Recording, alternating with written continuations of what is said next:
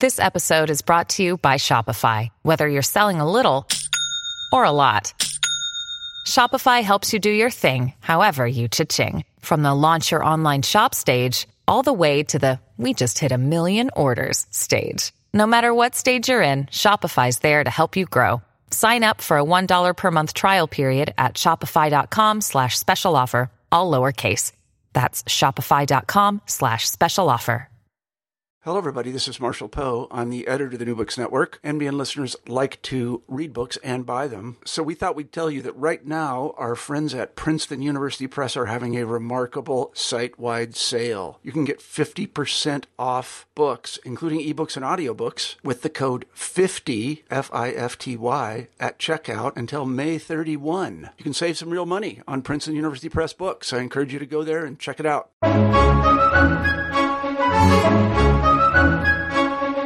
Hello, everybody, and welcome to New Books in Christian Studies.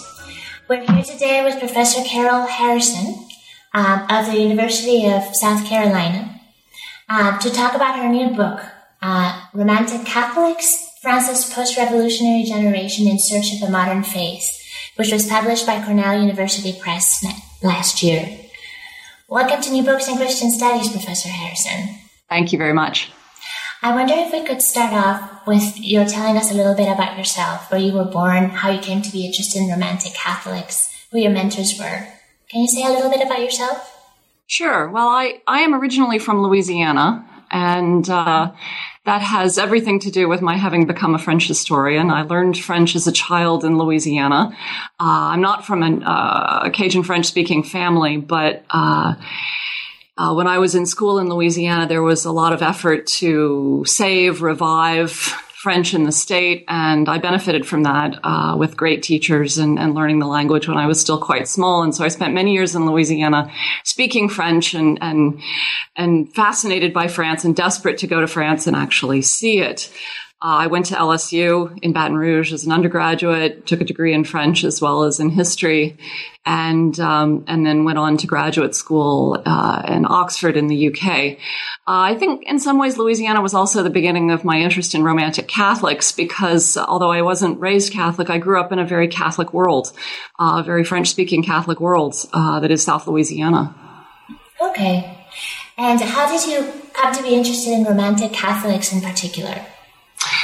Well, this is my second book, and my first book was about male voluntary associations in the 19th century, and it was about the creation of a French provincial middle class centered around male identity and voluntary association. And one of the things that interested me as I wrote that book was to find just how important religious affiliation was in the world of these voluntary associations, because much of what I read about the formation of the bourgeoisie in France suggested that they were supposed to be Voltairean, that they were supposed to be dedicated to secularism.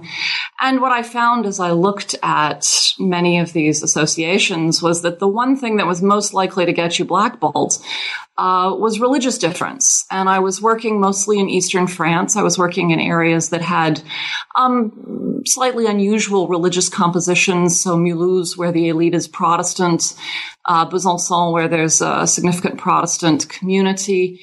There's also an important Alsatian Jewish community. And so I was interested in the fact that religious affiliation still mattered tremendously. So I thought I would follow up on that for a second book, and that's the beginning of Romantic Catholics. My original idea for the book borrowed very heavily from the first book, which is called The Bourgeois Citizen in 19th Century France, and that I was interested in institutions. And really the bridge from first project to second was the Society of St. Vincent de Paul, this group of young male Catholics founded in the 19th century. And so my original interest in Catholics was largely in institutions like the Society of St. Vincent de Paul. And I imagined writing a book about Catholic institutions, charitable societies, schools, Catholic schools, the Zouaves who defended the Pope.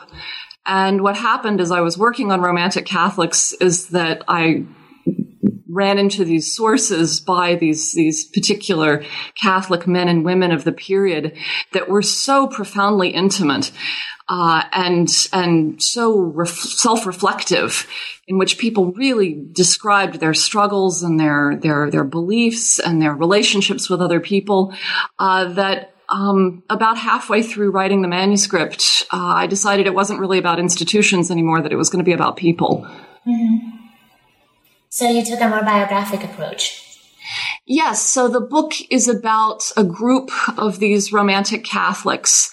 They're all people born during the Restoration, born too late for the Revolution, too late for the Napoleonic Empire, born to parents who, of course, had made the Revolution on both sides, and who have to face the 19th century, having in some ways missed the world historical moment of the era. They missed the Revolution. They're a bit like Stendhal, Julien Sorel. And this group of people believed that Catholicism, so badly damaged by the Revolution, could in fact be revived, could be modernized, could be a way to respond to the post-revolutionary world in sort of active, dynamic, forward-looking ways, rather than the sort of backward-looking, nostalgic efforts to recapture the alliance of throne and altar that so many Restoration Catholics were pursuing. So they represented a sort of middle way between the liberals and the conservatives. That's your argument, I think, in the book. Can you tell us a little bit more about that? Their socio-political position as you see it?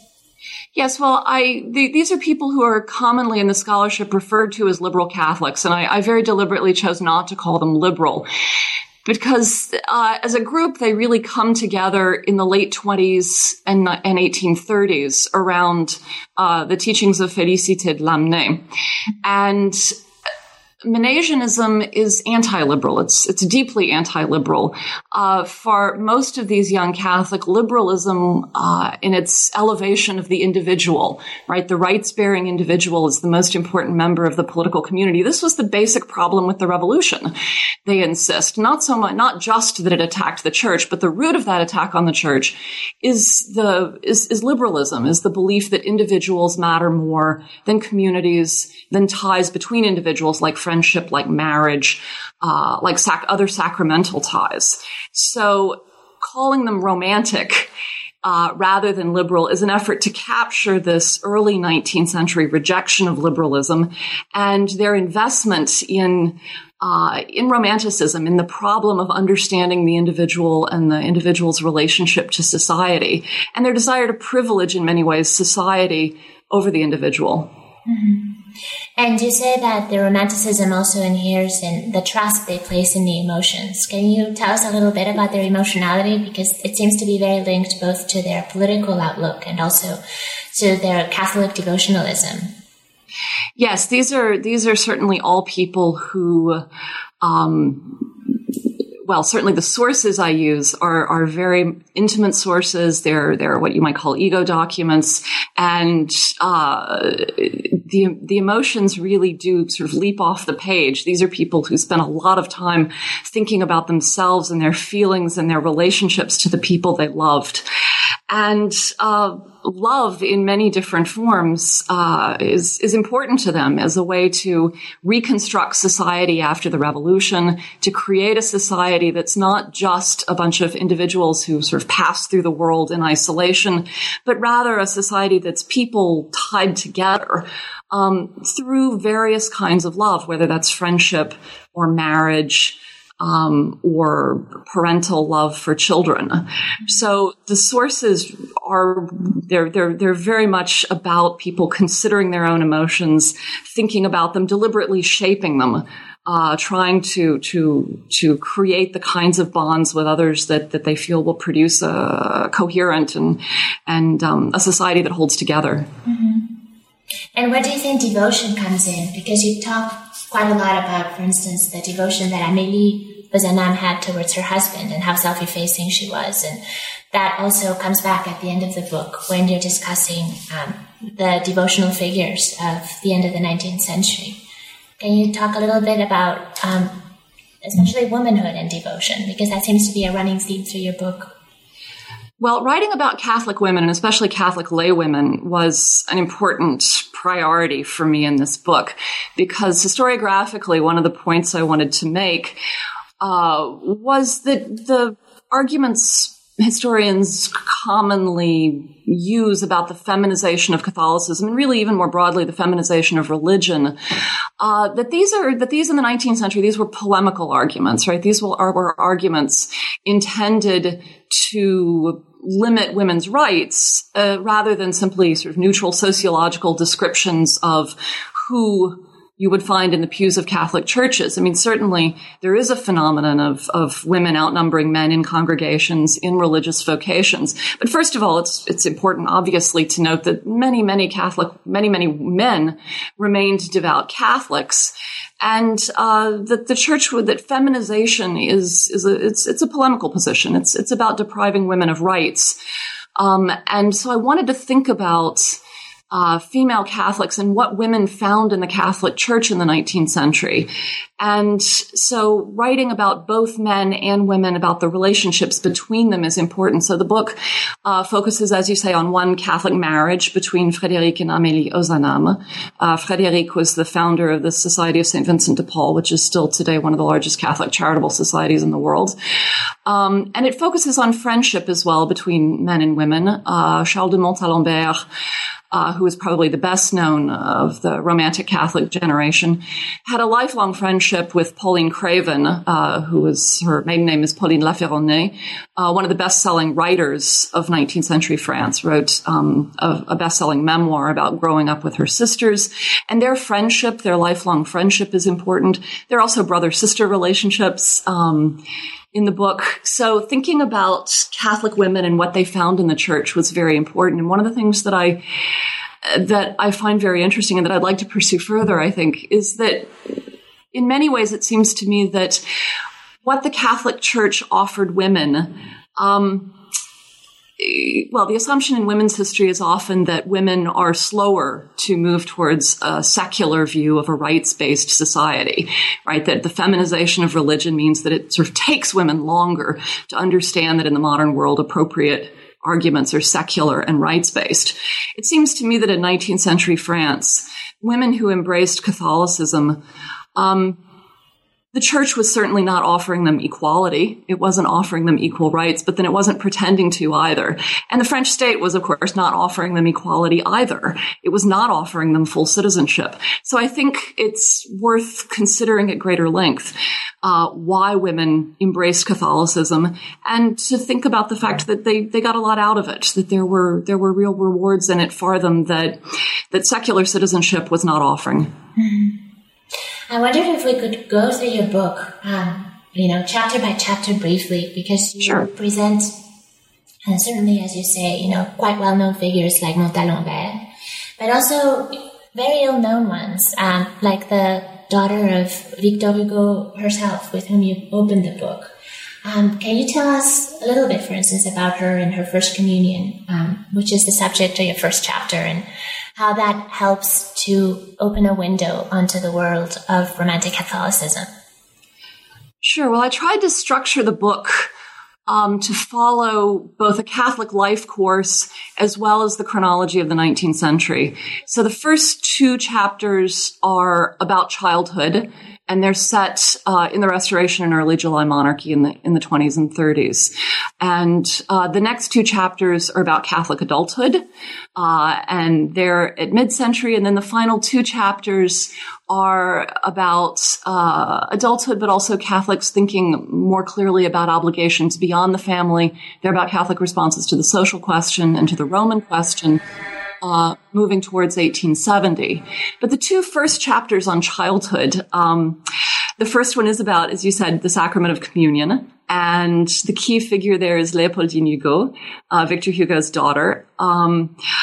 I stumbled on her almost entirely by accident. I had been reading a lot of children's First Communion stories, and I was in Paris working in the archives, and I was diligently working away. And in fact, my husband went to the Musée Victor Hugo for fun and came back and said, "Carol, you have to go. There's a whole exhibit about Léopoldine Hugo and her First Communion." So it was almost accidental that I stumbled on her, but her first communion is extraordinarily well documented. And I find several things interesting about her. First, that she comes out of this not terribly devout family. But even though the Hugo are not particularly devout, no one ever questions that Léopoldine should make her first communion. Of course she should make her first communion. Communion was extraordinarily common. It was a universal experience of childhood through the 19th century. People who would not go on to marry in the church would almost certainly have received communion as children. The other thing that I found interesting about Léopoldine's communion is how closely it echoed other accounts of communion, and in particular, the best-selling girls' novel of the 19th century, which is Victorine Monnieux's book, Le Journal de Marguerite. And Journal de Marguerite was such a bestseller because it was a very common gift for girls who were going through First Communion. The book is structured like a journal. Marguerite writes in her journal in the year before she receives her communion. So it's a girl growing up and coming to a sort of realization of her place in the world as she prepares to receive the sacrament. And both Léopoldine's story and the Journal de Marguerite very closely link communion with early death for little girls. The idea that communion might be the beginning of a glorious adulthood, where girls grow up to women and they go on to raise children and be good wives and mothers. But the other possibility is that they die young, and that they die very saintly deaths, because a death right after First Communion is in many ways something that you should wish for in these stories, because a girl is at her purest right after she's received the Eucharist for the first time. So there's a tension in these stories that on the one hand, you want girls to grow up and have adventurous lives, as Marguerite does in the book. She travels around the whole world. It's a very exciting book. But there's always the possibility, as happens to Marguerite's best friend and as happens to Léopoldine, who dies shortly after her communion, of an early death, of a saintly early death. And in a way, that's what Victorine's heroine, Marguerite, ends up doing. She dies to the world because she becomes a nun. You explain that in the epilogue. Yes, the end of the book comes back to Marguerite, the best-selling, the heroine of this best-selling girls' novel. Victorine Monnieux wrote a sequel to the Journal de Marguerite, and she wrote this sequel after it became clear that Papal Rome was probably going to fall, that the French state was not going to support Pius IX in holding on to Rome indefinitely. And Victorine Monnieux was outraged by this.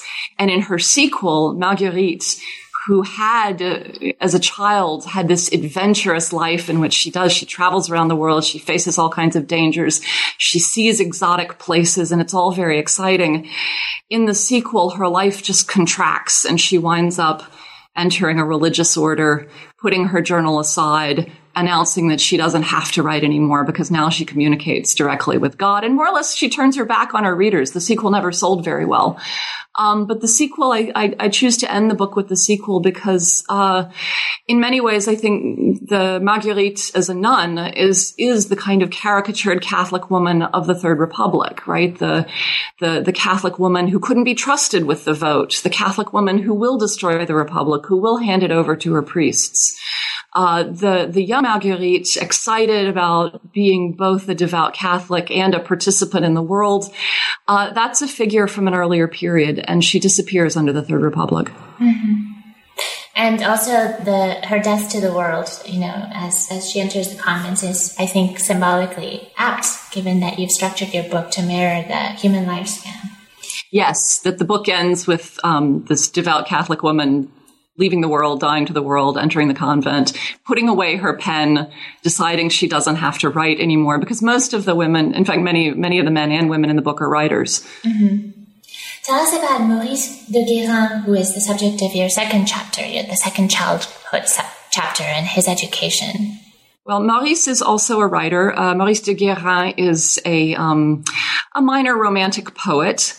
The chapter on Maurice is one of those that began as a chapter about an institution. I was interested in the Collège Stanislas in Paris, which is it's still there. It's doing very well as a Catholic school in Paris today. And, when I realized that this was a book that I wanted to be about people and not about institutions, I chose to focus on Maurice. And he, I think, is an interesting figure because he's the son of sort of a stereotypical Restoration Catholic, right? His father is an aristocrat, a dyed-in-the-wool legitimist, never gets over the revolution, never stops being bitter. Maurice is the second son. He's destined to become a priest. I was fascinated to learn that Maurice begins wearing a cassock at age 11 in his preparation for the priesthood. The family makes some significant sacrifices to send Maurice to Paris. They're from the South. But this is going to be his path, not just to any clerical career, but to a successful sort of clerical career that works its way up the ladder. But in Paris, Maurice loses his vocation. He loses his vocation as a teenager, and he finds a new vocation, which is that he wants to be a poet. And so it's a story about boys growing up. And while Maurice does lose the priestly vocation, he does not break with Catholicism. He breaks with his father's version of Catholicism, but instead he discovers Lamennais, and he discovers the circle of young men around Félicité de Lamennais. Lamennais creates at his home in Brittany a sort of cross between a Catholic think tank and a monastery where a group of young men go to live together in Christian fraternity, and Maurice joins them. So it's about this effort at the end of the 20s and the beginning of the 30s of young men, the beginnings of young men trying to find this different Catholic path to a modern post-revolutionary future, a future that doesn't try to recreate the world from before the revolution. It's not trying to go back to the old regime, but it's trying to find a way for Catholicism and the new regime to live together. Right. And another Melanesian is the subject of your next chapter, Charles de Montalembert. Can you tell us about your approach to him? Well, the book in its current form really started with this chapter on Montalembert. And it's the first of the two about Catholic adulthoods, growing up and reaching adulthood. Like Maurice de GuÃ, Montalembert discovered Lamennais. And Montalembert was also son of a legitimist aristocrat. Montalembert was, in fact, born in England in the immigration.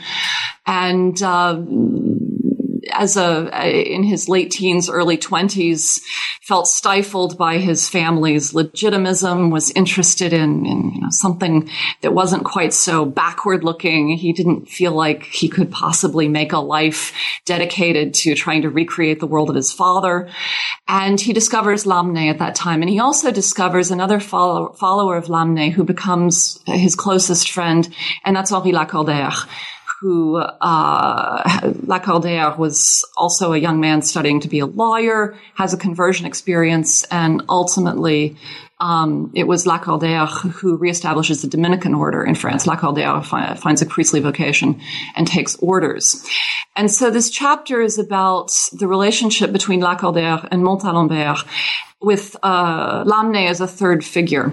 And it's built particularly around the condemnation of Lamennais' ideas by the papacy in 1832 and then 1834. And the dilemma of the chapter is what a young man like Montalembert, what can he do when he has pledged both to be an obedient Catholic, to find his future as an obedient Catholic, who believes deeply that it's possible for young men of the post-revolutionary world to be citizens, to be good, autonomous citizens and obedient, devout Catholics. What does he do when the Pope condemns Lamennais' ideas, right? How does he give up the church? Does he give up autonomy? How does he find his way to reconciling those two things at the crisis point? And Montalembert worked his way through this problem largely via this romantic friendship with Lacordaire. And in many ways, it's the correspondence between the two. They had an extraordinarily frank and loving correspondence. And it was the correspondence between the two of them when I wrote this chapter that I thought, the rest of this book cannot possibly be about institutions, and go with this chapter about two young men pouring their souls out to each other, and trying to sort of make their friendship the center of their lives. Mm-hmm. And Lamennais you don't talk very much about Lamennais in the book, even though in a sense he's the origin of the whole Romantic Catholic movement. Do you want to take the opportunity to say a little bit about him now and how he shapes this ethos that you're describing and putting forward? Yes, I made a decision to write about lay Catholics, but you're right. Lamennais is behind all of them, and I would say that Lamennais is probably, if I had to make a list of really important figures in French history, at least in modern French history, who have not been adequately written about, I think I'd put Lamennais at the top of the list, and it's really a pity, especially because Lamennais' own letters and writings are so easily accessible. The late Louis Le Guillou in France absolutely dedicated his life to editing Lamennais' correspondence, the correspondence of people around Lamennais, like Montalembert. And so there's an amazing amount of material about Lamennais. So if anyone's looking for projects, I think Lamennais is an excellent project, because he did, his ideas are fascinating. On the one hand, he inspires these young people, to try to create this modern, expansive Catholicism. On the other hand, in some ways, he's older than they are. He is, in some ways, a person of the old regime. He is, and he makes an interesting transition himself from being quite the ultramontane for absolutely in the 20s, insisting that French Catholics should stop trying to recreate this throne altar alliance of the 18th century, and they should look to Rome instead, that Rome is much safer than Paris, or at least than the French throne. But then he breaks with the Pope, and by 1848, he's a hero of the left, sitting in the assembly in 1848. So I think he's a fascinating figure, and yes, he is in many ways the point of inspiration for the lay Catholics I write about. Mm-hmm. And Lacordaire himself was a priest, wasn't he? Yes. Lacordaire begins life like many of the young men I'm interested in. He's the son of a Napoleonic doctor, and he's going to be a lawyer. He studies law. He has a sort of crisis moment in his life when he rediscovers Christianity and finds a vocation and goes to seminary. So there are a series of priests who are close friends with many of the lay Catholics at the center of my book, but I did make a deliberate decision to talk about the laity, because one of the things I think is important about these Romantic Catholics is their insistence that lay people bring a lot to the church, and that lay people in particular bring something important to the church's effort to come to terms with the post-revolutionary world, that people whose vocation is to marriage and parenthood, that their voices need to be heard in the church. And this is something that lots of churchmen in the 19th century find very difficult to swallow. Mm-hmm. But in a way, not Lamennais himself, because it's his worldliness that some argue, leads him to his political turnaround. I wonder, though, if you could tell us a little bit about Pauline Craven. I think your book is really the first encounter I've had with her. So she seems to be relatively ill-known, and I wondered if you could tell us about her. Yes, Pauline Craven is fascinating. She was, like Victorine Monnier, one of the great best-selling authors of the 19th century. Her book, Le récit d'une sœur, which is an account of growing up with her sisters in the 1830s and 40s, was an enormous bestseller. Pretty much any young woman who grew up in France before the First World War read Le récit d'une sœur. And she is, as you say, largely unknown. But she's a completely fascinating figure. She, like Charles de Montalembert, was born in London. She was born in the immigration. Her father was an émigré. He returns and joins the diplomatic corps. The Comte de la Ferronnays joins the diplomatic corps of the Bourbon Restoration and refuses to return to France after the July Monarchy. So Pauline and her sisters spend their late 20s in Naples, in Italy, because their father won't go back to France. And her memoir of growing up with her sisters is fascinating because on the one hand, it's about this cosmopolitan aristocratic world of balls and courtships and But on the other hand, it's also about suffering and early death and about the confidence that families will be reunited, that Christian families will be reunited after death. And readers responded to this tremendously. And the chapter on Pauline Craven really came together when I found the several hundred letters that readers had written to Craven about her book, telling her stories about their own widowhood, about the loss of beloved family members, about the ways in which they used her book devotionally to come to terms with grief in adulthood. Oh, that's fascinating. And then you also talk about another pair of Melanesians, the Ozanams. The Ozanam, yes, sir. As I said, the book really, the idea for the book started with the Society of St. Vincent de Paul. And so my idea was to write about the society. And I became interested in Ozanam that way. And Ozanam in many ways starts in a world very similar to Maurice de GuÄ, to Charles de Montalembert, very male-oriented student sociability. And that's what the Society of St. Vincent de Paul is originally. It's young men who are going to gather together to practice charity in order to perfect their own souls, in order to bring their own souls closer to God. What transformed that chapter was discovering that although all of the letters of Frédéric Ozanam have been published, there's a beautiful edition of the complete letters of Ozanam, Amélie, his wife's correspondence, at the time was still in family hands. And a descendant, the late Raphaël Chevalier Montariol, made them available to me in her living room. Oh. They're now at the Bibliothèque Nationale. But reading the other half of the correspondence, reading Amélie's part of the correspondence, was fascinating. And so it shifted that chapter so that it was no longer another chapter about the world of young men who pursue this kind of fraternal sociability, but rather it was about marriage and about the centrality of marriage in Ozanam's thought about social Catholicism, so that social Catholicism ultimately comes to see marriage as the central sacrament, as the model for society, and women as the models of how to be saved, really, of seeking salvation.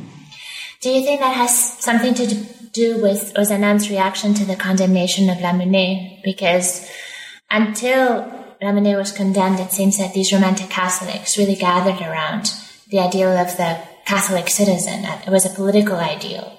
But after he gets condemned, you hint in several places in the book that their orientation has to shift from a political perspective to a more social and perhaps more intimate perspective. Do you think that that's how that was Ozanam's way of dealing with the condemnation of Lamennais? That's very important, certainly. And for Ozanam also, the condemnation, like the other characters, he's very much a Melanesian. He's very inspired by Lamennais' vision of a Catholic future. And the condemnation really hurts him. He finds it very difficult to come to terms with. But what he also finds difficult is the polemic around the condemnation. So Montalembert suffers at having to announce his own obedience to the Pope, right? That for Montalembert, that's what's difficult. For Ozanam, what's difficult is finding people arguing about these ideas and about himself. I mean, that Ozanam himself is targeted in the press, and he finds this very disturbing. And the Society of St. Vincent de Paul, the retreat to the social, as you suggest, yes, is about Ozanam declaring that we need to back off of the political, and that it's time to look for Catholic young men to look into their own souls, to look to their less fortunate brethren, and that's the appropriate move for really creating this Catholic society of individuals who are in communion with one another, and that it needs to be less polemical and less political. Mm-hmm. So basically the idea is you work at creating a good society individual by individual, as opposed to, creating certain political circumstances. And that ties in with the theme of feminization that comes back at the end of your book. I have the impression that for you, that you see feminization in this period as a sort of acknowledgement of the church of its own defeat in the public sphere. And Republicans also view feminization as a symbol of the church's defeat. Can you talk a little bit about that and how, this retreat from the public sphere of the church that your book seems to evoke is associated with the feminization of Catholicism and at the same time the weakening of Catholicism? And what does that mean for women as well? Well, I'm not sure I would say the Catholic Church retreats from the public sphere, but I do think that the Church adopts a language of victimization, so that particularly after 1870, and 1870, of course, is the beginning of the Third Republic, but it's also crucially the fall of Rome. And I think it's hard to underestimate how the fall of Rome moves Catholics across Europe. And as I said, I wouldn't say the church retreats, but they assume this position of victimization. Of course, it starts at the top, right? This is Pius IX, prisoner of the Vatican. And the language of feminization works very well as a language of victimization, right? The church is like a woman, always ready to be victimized, always ready to be beaten, to be attacked, and always patiently suffering. So that the language of a feminized church is something that Catholics adopt. And of course, it's also, as we well know, something Republicans adopt, right? That the church, that women are basically atavistic Catholics, that if you allow them the vote, they'll sell the republic out to their priests. They'll do what their confessor tells them to. So that the Catholic woman of the Third Republic, who I think is as I suggested, as much a mythical figure as a real one, is a character created on both sides. It's a character that occupies the space that in the early 19th century was full of these romantic Catholics who were creative and expansive. By the end of the 19th century, what you have is this landscape that's been kind of flattened out. And what's left is this rather caricatured Catholic woman. And one of them is Marguerite, as you mentioned in the epilogue, and another one is the Empress. Can you tell us about Eugenie de Montijo? Yes. So Marguerite, who becomes Sister Mary Elizabeth, is one of these sort of fictional Catholic women. And the other one that I choose to end the book with is the Empress Eugenie. Eugenie, if you read accounts of the Second Empire published in the early Third Republic, it turns out, all her fault. That the disaster of the empire was largely because of Eugenie, and particularly because of her Catholic devotion, that Louis Napoleon would never have sent an army to Rome to support the Pope had it not been for his nagging wife. And that ultimately the disaster of the Franco-Prussian War is her fault. It's quite reminiscent in many ways of the Marie Antoinette literature of the late 18th century. And so in this epilogue to the book, alongside the devout Catholic nun who turns her back on the world, I also presented this caricatured Republican version of the nagging Empress Eugenie, who, as one account said, her Catholicism was as Spanish as she was, meaning that it was superstitious, it was atavistic, it had no place in the modern world. Mm-hmm. And she had been so defaced by the Republican accounts that she lost. I mean, in your view, this is how you present it. I was very struck by the fact that you present Eugenie alongside the fictional character of Marguerite as epitomes of the Catholic woman at the end of the 19th century. She's become so defaced by Republican accounts that she's lost her reality as a historical figure and as a person, that she's become a caricature, as you say, or a literary figure more than anything else. Yes, the historical Eugenie is very interesting. She was Catholic. In fact, I think you could probably make a pretty good case that she was in many ways a romantic Catholic. She was devout, but she was also very progressive in many ways, interested in women's education. She was not trying to recreate some kind of old regime throne altar alliance. The Catholic Eugenie of the Third Republic is, every bit as fictional as Marguerite. Okay. And then you have the last chapter, A Free Church and a Free State, the Roman Question. Can you tell us how the fall of Rome ties in with the ultramontanism that Lamennais begins the century proclaiming? What happens to the whole question of whether the French church is French and Gallican, or whether it belongs to the Pope beyond the mountains. Yes, in the 1820s, when Lamennais, or teens and 20s, when Lamennais begins to insist that French Catholics need to look to Rome, what he is saying is that French Catholics need to give up on the French throne, right? That the French throne will not protect the Catholic Church. Lamennais says the revolution, that was one example, and we shouldn't wait around to see another example. The Catholics should look to Rome and orient their church around the papacy. That's one reason why it is such a blow to Lamennais and his followers when the papacy rejects Lamennais, when the papacy turns its back on Melanesianism. The Roman question is the dominant. So the Ozanam chapter is about the social question. The last chapter is about the Roman question. And the Roman question really dominated a lot of Catholic thought in the 1850s and 60s. What would the fate of papal Rome be? And I found this fascinating because my knowledge of the Roman question before I began on this book was very much about diplomacy and politics and the unification of Italy and how to draw the map. And it was a very sort of high politics and war question. And it was only when I began looking at these Romantic Catholics that I realized the extent to which this was an emotional question, that these people felt like their world was falling apart. Right? What kind of future could there be for a world in which the Pope did not rule? That this was catastrophic to people all over Europe. And so it felt like this needed to be addressed in this book on Romantic Catholics.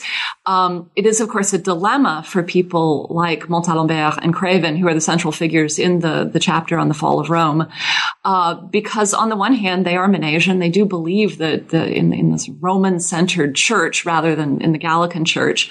But on the other hand, they've had difficult relationships with Rome all along, and they continue to have difficult relationships. Montalembert both Montalembert and Craven become leading crusaders against papal infallibility, against the First Vatican Council in 1869-70.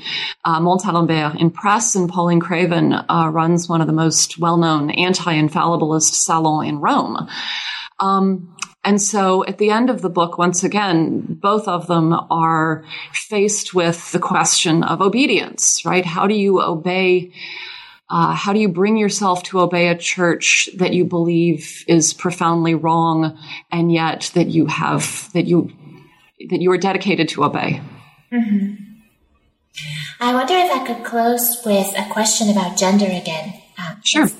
Do you think, this is a thought that popped into my mind as I finished your book, do you think that the Republicans end up appropriating masculinity and the ideal of fraternity that had first moved to the nations? Do you think that the condemnation of Lamennais slowly leads to the loss of this Catholic ideal of fraternity, which by the end of the century has been appropriated by the Republican camp?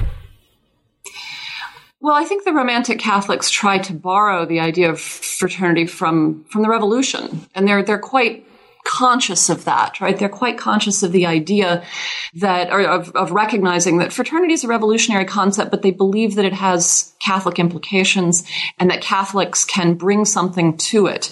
So Lacordaire famously makes a speech at the Collège Stanislas, where Maurice graduated from, and in fact where Ozanam taught, announcing that the first liberty tree was planted in the Garden of Eden. So they're very explicit about their conviction that revolutionary ideas are not all anathema, that the revolution has a lot to offer Catholics, but that Catholics also have a lot to offer the revolutionary tradition.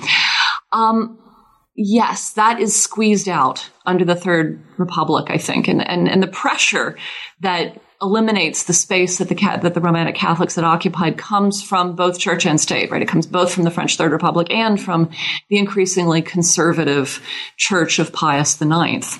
The question of masculinity is interesting because, of course, that is the Republican argument, right? That true masculinity is secular, it's Republican, it's rights-oriented. That is Michelet's argument, for instance, in his book on priests and family and women.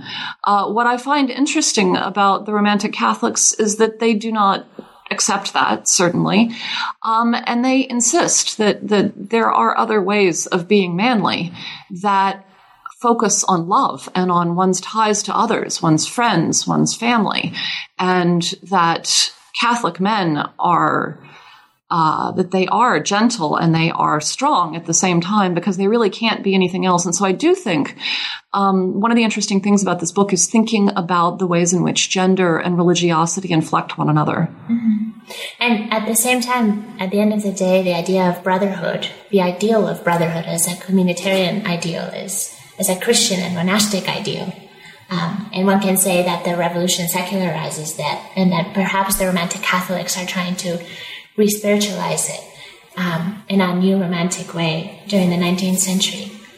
Yes, I think that's what Lacordaire means when he says the first liberty tree in the Garden of Eden. Yes, exactly. That these concepts he's trying to insist are deeply Christian, and that they shouldn't exclude Christians, and that Christians shouldn't exclude themselves. Yes. Well, Carol, we've taken up a lot of your time. I wonder if, before we go, you could tell us a little bit about what you're working on now. I would like to. I am still working on Pauline Craven because finding Craven for this book was really a revelation. She solved a problem, which is that I was much more familiar with these male Catholics, and I did not want to write a book without women. And so to stumble on Craven in this best-selling memoir and also an enormous archive of her papers, it was really a revelation. And so I'd like to work further on Craven. I'm thinking about a biography. She is a completely fascinating woman. She was French, and yet she lived relatively little of her life in France. She was, as I said, born in England. She was a diplomat's daughter. She spent much of her childhood in Russia, where her father was minister to the court of St. Petersburg. We have all her letters from childhood to various members of her family. So the letters of Pauline Craven begin when she's about 8. She, as I said, spent her late 20s in Italy, where she married an English diplomat, Augustus Craven, who is himself an interesting man. He was the son of a British diplomat, Sir Richard Keppel Craven, and an unknown mother. That does not happen to many people, that their mothers are unknown. But Augustus's mother was never officially acknowledged. Augustus himself had been an actor. He was in the London premiere of Victor Hugo's Hernani. And he was actually Fanny Kimball's first lover before he took up a diplomatic career, met Pauline in Naples, married her, and converted to Catholicism the next day. The Cravens then in the British diplomatic corps live in London. They live in Brussels. They live in Lisbon. Pauline comes to know all of the figures of the Oxford movement, for instance. She's a fairly regular correspondent of Cardinal Newman's, of the British elite, both Protestant and Catholic. And then by the end of, by late middle age, she is primarily living in Italy. She is supporting the family as an author. Augustus's diplomatic career never goes very far. So she's a best-selling author, and that's what they're living on. And then, of course, she becomes, this anti-infallibilist salonière. She is also an Italian nationalist. She is one of the relatively few super devout Catholics who also believes in an Italian nation state. And then the other interesting piece of her story that I'm working on actually right now is she is the daughter of a putative saint. Her father died in Rome in 1842. Her father's body lay in the church of Sant'Andrea delle Frate in Rome, and it was in front of the body of the Count de la Ferronnays that Alphonse Ratisbonne, the French Jew, saw a vision of the Virgin Mary and converted to Catholicism. So the piece of the story that I'm interested in right now is exactly what it's like to have your father promoted as a saint. There was a bit of a campaign for the Count's sainthood, particularly when you know he wasn't really a saint. Pauline was pretty well acquainted with her illegitimate half-brother, for instance. So I think her story is fascinating. I think it tells us a lot about the relationships between women and religion in the age of the nation state. And I am really fascinated by this relationship between women and the emerging nation states that needed women, but we're not prepared to allow them full citizenship. Okay. Well, all the best with that project. Thank you. And I wanted to thank you so much for being here with us today. and to hope that you'll come again someday when you finish your, perhaps, biography of Pauline Craven. I certainly hope so. It's a great pleasure to talk about the work. Thank you.